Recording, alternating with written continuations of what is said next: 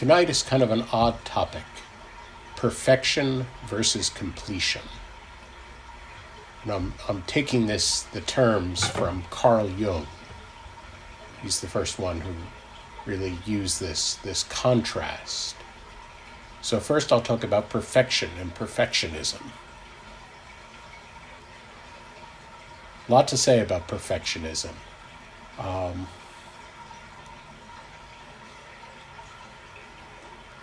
Perfectionism is, among other things, a mask. It's always a mask because, of course, no one is perfect, We all have our flaws. We all make mistakes. And so if anyone's playing the game of perfectionism, they're playing a game wearing a mask. And we could really say that the logic of perfectionism is that there are parts of me that are lovable, that are worthy of love. Those are the parts I can show the world. And there are other parts of me that are completely unlovable or unworthy of belonging, and those I have to hide at all costs. And for someone deep in perfectionism, the whole dynamic is really driven by shame. Of course, the parts that we desperately want to hide are the parts imbued with shame. And I like the way that Brene Brown frames it. This is a quote in the quote sheet. She says, perfectionism is not a way to avoid shame. Perfectionism is a form of shame. And so for someone deep in perfectionism, it's kind of a living hell because they're constantly trying to hold off, keep under wraps all the parts of themselves they're trying to hide. And of course, it's a no-win situation because everyone makes mistakes. Everyone has shortcomings,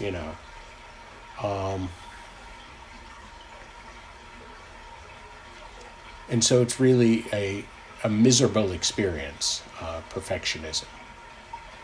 Now that's someone who is, someone who is locked in perfectionism, living a very tightly controlled perfectionist life. But the logic of perfectionism plays out in other ways also. I think there are a much larger number of people who are, shall we say, that are well-adjusted, say in a certain range, so they can go through everyday life, in an at ease, well-adjusted way. But there are still places that they feel they need to hide at all costs. So they have more room in their psyche. They can be relaxed and playful at times, unlike a person who is wrapped up in perfectionism. But there's still presumably places that don't come up every day, but places that they want to hide. And sometimes we see with someone who seems otherwise happy and well-adjusted, sometimes they're triggered, and all of a sudden a whole series of irrational behaviors emerges, and people who know them might think, well, what's going on with this person, To be triggered by toxic shame is always to feel that we're in a life or death situation. It almost has the feeling of immediate threat, and so people often behave the way they would behave if their life were threatened.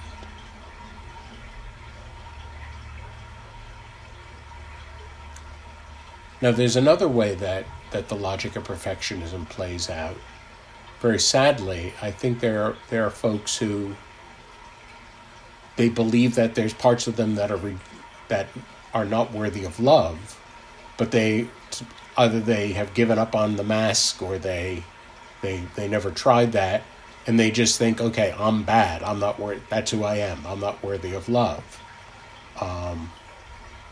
And there are lots of people walking around with that. And, if I'm not worthy of love, if I don't belong here, maybe I would self-medicate with drugs or alcohol. I think there are some people who react to that place, with a kind of anger, and it either comes out passive-aggressively or an overt aggression.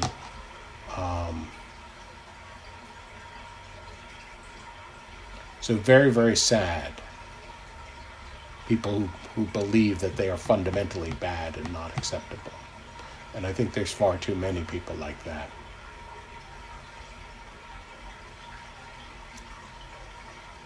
Another thing I'll point out about the logic of perfectionism and really the whole situation of perfectionism, I don't want to say it, the dynamic of pushing pain away that we don't want to feel. When there's pain that we're pushing away that we don't want to feel, for example, early childhood pain, the act of pushing it away gives it energy. And so, as it's pushing away, as we're pushing it away, it's becoming stronger and stronger. And I think what often happens when people say are in their 20s, you know, they're pushing it away and there's enough else to distract them in life in their 20s and, you know, they can survive. But as people get into their 30s or 40s, it's like this pain builds up, gets stronger and stronger, and at some point people can't hold it off anymore. For some time, you know, this plays out in a variety of crises, midlife crises sometimes. You know, if a person has enough resources when they reach that kind of crisis point, then they'll get help, they'll get support, and it can be potentially a tremendous healing experience. Unfortunately, I think there are so many people who don't know to look for help or don't think they deserve help or that sort of thing, and just are overwhelmed by their pain. And I think what happens in a lot of those cases is suicide, which unfortunately, according to the logic of perfectionism, that's the only escape, you know. It's very sad, and it's very sad in this society. The number of suicides is just way out of control. It just is such a screaming indication of how far this society has come from healing. So that first part of the Dharma talk is not the cheeriest part. The second part is much more optimistic, where I talk about the logic of completion. And again, I'm using Jung's word here, but the logic of even though the word isn't used, the logic of completion is very much the logic of Buddhism. It's very much the logic of Jesus' teaching and the example we see in the Gospels. It is also the logic of healing. If the logic of perfectionism is that some parts of me are worthy of love and belonging, and the rest needs to be hidden at all costs, the logic of completion is that all of me is worthy of love and belonging. You know, as I sometimes say, every single part of our psyche is made by love, is made of love, and is made for love. And the thing that is confusing or off-putting or foreign-sounding about, say, that statement, you know, every part of my psyche is worthy of love. One way to say it is that the logic of perfectionism believes the message of pain. It takes seriously and believes literally the message of pain. The logic of completion refuses to believe the message of pain. And it's this very funny dynamic, and I've talked about this a little before. Pain lies. And it's not necessarily all pain, but pain that we push away, and especially early childhood pain that we've been pushing away for decades. Pain is just a fountain of lies. And in order to understand why this is, I think it's very helpful to think about, and this is an analogy I've made before, if you think about a 2-year-old in temper tantrum, if you've ever had the pleasure of witnessing a 2-year-old in temper tantrum, 2-year-old in temper tantrum, once they flip their lid, they get out of control, then they start saying horrible things like, I hate mommy, I hate daddy, I want a new mommy and daddy, like all these things that ostensibly might be hurtful to parents, Now, a wise parent expects this. A wise parent, especially who's been through temper tantrums before, totally expects this, and the wise parent totally ignores the verbal content that the kid is producing and attends purely to the real needs of the kid. If the kid is hungry or tired, just helping them to move towards satisfying their own real needs, despite whatever they're saying.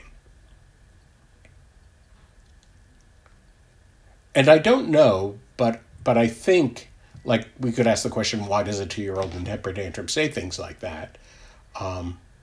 My own intuition on what the 2-year-old logic would be is something like this, I'm distressed. I'm scared because I don't know what to do about my distress. Maybe if I distress mommy and daddy, they'll know what to do with their distress and they can fix my distress. And so in a strange way, it's a dysfunctional bid for connection, Well,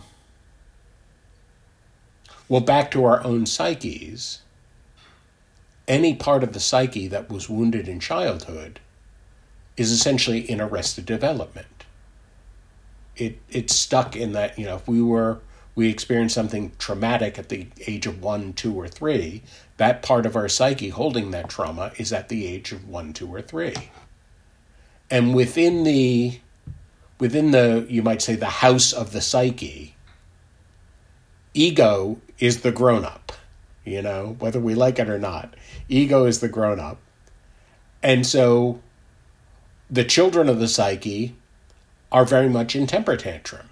And they're saying the kinds of things to our ego that a 2-year-old says when they're in temper tantrum with their parent, And like a wise parent, the proper way to relate to these early childhood places is to completely ignore the verbal content of what they're saying and attend to their true needs.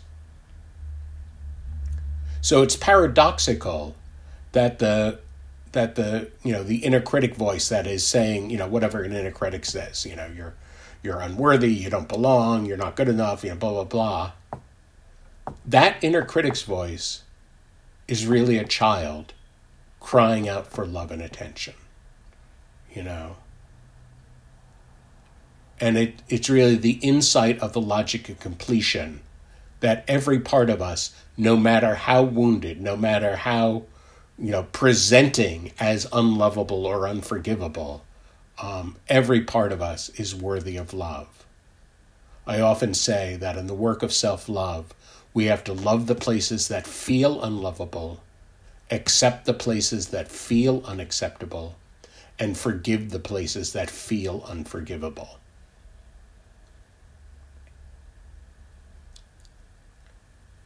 So the logic of completion, it is the logic of healing, Nothing is as healing as just sustained, compassionate attention. And this is, of course, one of the many benefits of having a meditation practice, that we learn how to sustain our attention so we can actually give our own wounded places sustained, compassionate attention, which is healing. And, of course, sustained, compassionate attention is what we get from a therapist, a healer, this sort of thing.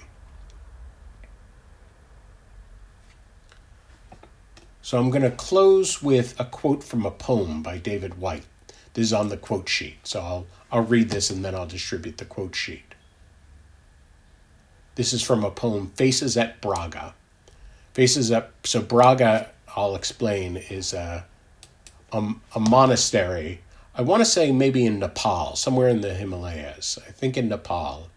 And it's famous because it has all these carved wooden faces of bodhisattvas. And David Whyte tells the story of, they go into the monastery, they go into this chamber, and someone, They light the butter lamps and suddenly they see all these faces.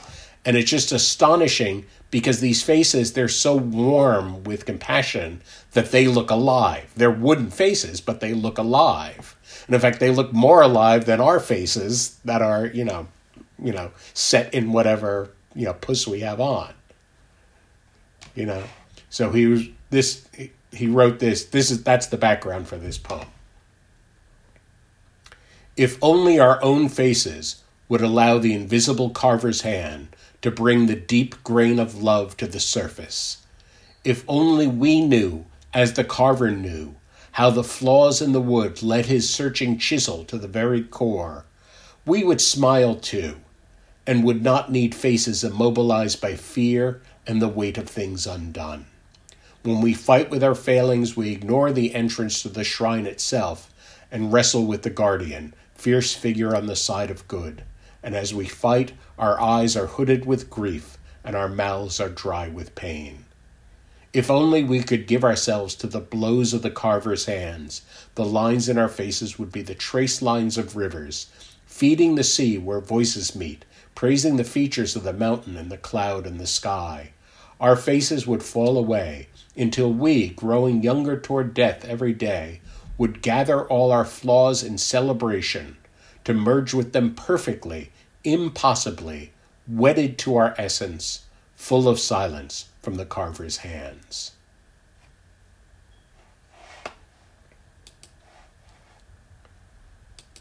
So I'll share the quote sheet.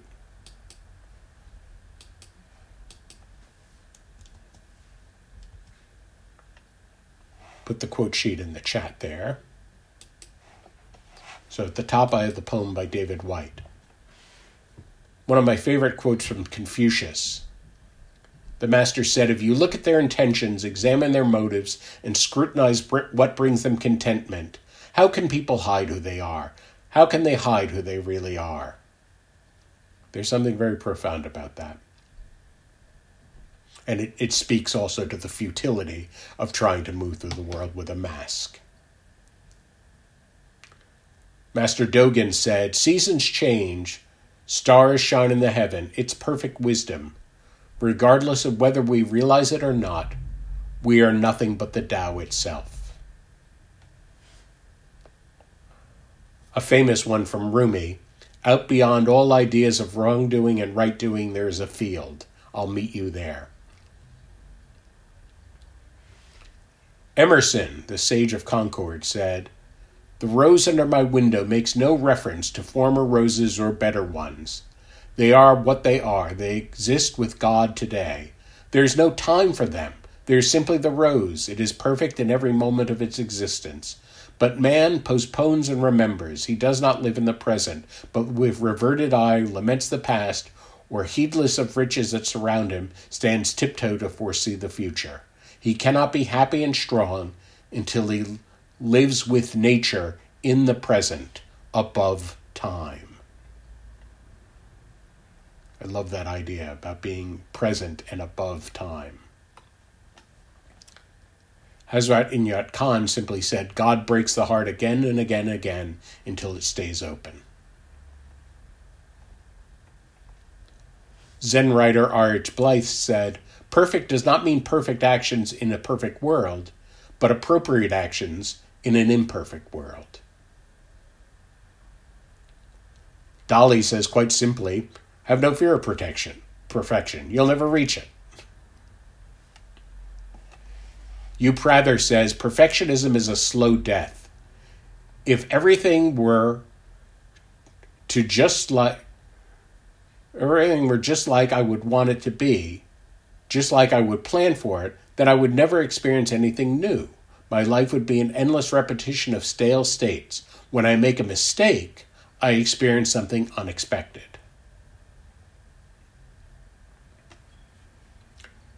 The Zen teacher Bernie Glassman says, when you care about perfection, you care about an expectation.